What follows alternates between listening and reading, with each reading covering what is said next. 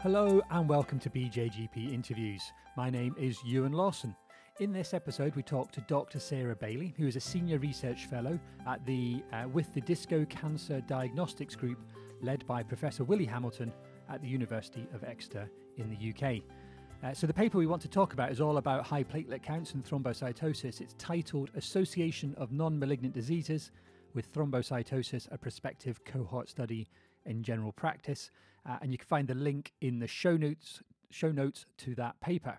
Thrombocytosis has recently emerged as a risk marker for undiagnosed cancer in patients in primary care.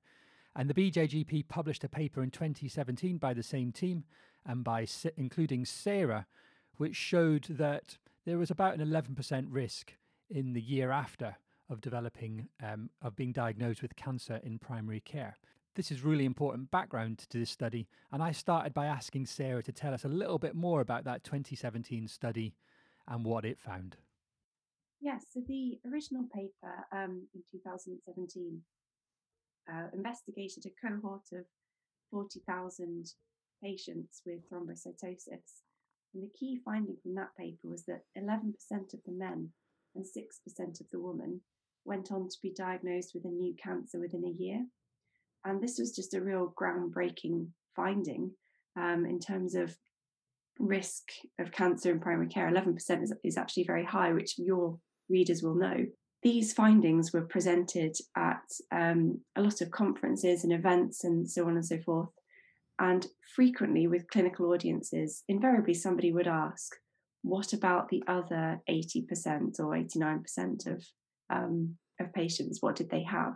What else should we be looking for? And it was really frustrating not to be able to have an answer for that because we'd only looked at cancer. So this study comes in when Dr. Jan Clark, who's the lead author on the paper, was completing actually her master's research project with us.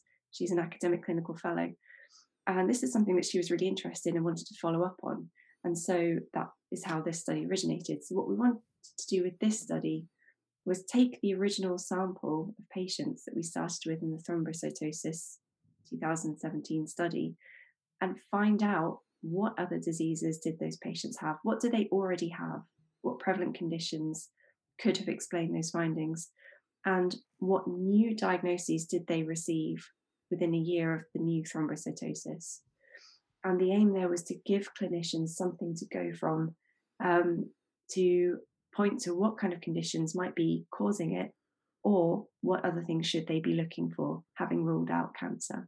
Okay, grand. We'll come to those findings in just a moment. I think we shouldn't. It was a fantastic study published in the BJGP in 2017, showing that thrombocytosis. I'm not actually, if you ask me, I'm not. I knew it was 11%. I'm not sure I knew it was the men were 11% and the women were 6%. So it just goes to show that we have to be careful what we remember, but still incredibly high number to pick up a diagnosis of cancer in the next year. When you consider some of the kind of predictive values that we regard as acceptable to send up for 2-week waits. That's really high for thrombocytosis. Yeah, so generally the threshold is 3%, so 11% was really something. There's a kind of a risk associated with patients having been selected for blood testing in the first place, which we do need to be aware of. And we had a comparison cohort with normal platelet counts so that we could judge that effect. And actually 4% of patients with a normal platelet count were diagnosed with cancer, which was a bit of an alarming result, but actually it's simply an artifact of those patients having been selected for testing. So if you want the sort of added value of the platelet count on top of that is the difference between that 4% and the 11% in them, which is still way over 3%. So yeah, that's really interesting as well. You mentioned that in the final section of the paper in the strengths and limitations about this potential selection bias here, but for those that have gone forward for a full blood count. We'll come to the results in a minute of this paper because they're obviously really important and interesting. There's a little wrinkle there as well that interestingly you had more females in this sample as well, didn't you? And there seemed to be, I was put in mind very quickly of the Criado Perez book about invisible women and gender data bias, that in fact the thrombocytosis limitations are probably designed around the thrombocytosis normal limits, I should say, the normal limits for platelets are perhaps designed more around men than women. Yes, that's entirely possible. There's also women consult more, which does sort of skew things from the very beginning before we even got to blood testing, women have higher baseline platelet counts anyway. So actually, rather than the current threshold being more suitable for men, I think actually the current suitable is great for women. Current threshold is great for women, but a lower threshold might be more suitable for men as their baseline platelet count is slightly lower. Okay, that's interesting. Well, so let's get on to the results of this paper. Tell us what you found. So we found that around half of the patients in the cohort had some other condition that could have explained the thrombocytosis.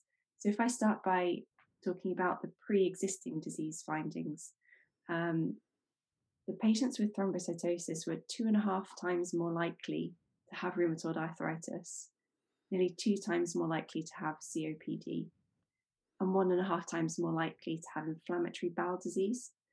So these are conditions that if you have a patient with an unexpected thrombocytosis and one of these conditions, this is a plausible explanation for that finding.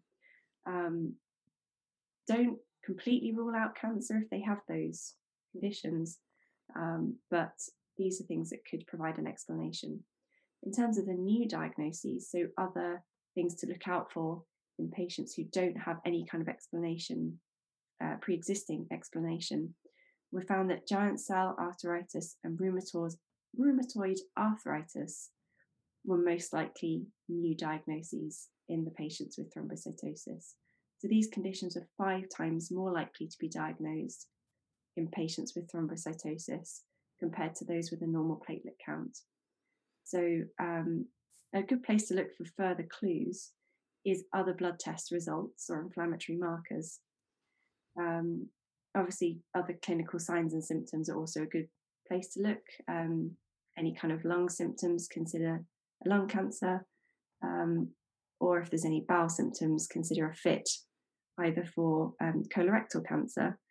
But there were other gastrointestinal conditions that were diagnosed more commonly in the thrombocytosis cohort. So other than inflammatory bowel disease, celiac disease and segmental colitis with diverticulosis were newly diagnosed in 1.5% of the thrombocytosis cohort. So a FIT might be a great place to start, whether you think cancer is possible or not. Yeah, there's a really excellent section in the implications for practice part of this paper that runs through some of these possibilities. And how we might go about managing patients where we find a raised platelet count. And you've summarised that very nicely there. I think the main thing is actually thinking about cancer first of all, isn't it? In that to pick up that 11%, or as we've discussed, 6% in women. But then it's about thinking about those prevalent conditions as well, and whether they could be the cause. But of course, people with prevalent conditions get cancer too, so we've got to be a little bit cautious on that side. Which is something we didn't explore in this, actually, like how that cancer breakdown varies. And also there's like clusters of diseases that influence what cancers are more likely to develop, and for various reasons. So it's actually a lot more complicated than we've managed to capture in this paper, although this is a great starting point. And our aim was really to give clinicians some further information or clues from which they can make evidence-based decisions about who to investigate and what that strategy should be. But definitely your own personal clinical judgment and the individual history of that patient will play a big part in that decision making. Yeah, I think there's you're very clear in the paper on this that there's so much going on. There's absolutely this is not a kind of formulaic approach here. It needs that whole holistic history examination, gut feeling, that all of those things that GPs are bringing to the consultation and the patients bringing with them, a really important part of the assessment of these people. So if we could summarize your findings of your paper relatively briefly for me. Yeah, so in this study, we looked at new and prevalent diagnoses in patients with an unexplained thrombocytosis. We found that rheumatoid arthritis, inflammatory bowel disease, or COPD are likely existing diagnoses in people with thrombocytosis that could explain that finding. We also found that giant cell arteritis and rheumatoid arthritis are likely new diagnoses in patients with no other explanation for thrombocytosis.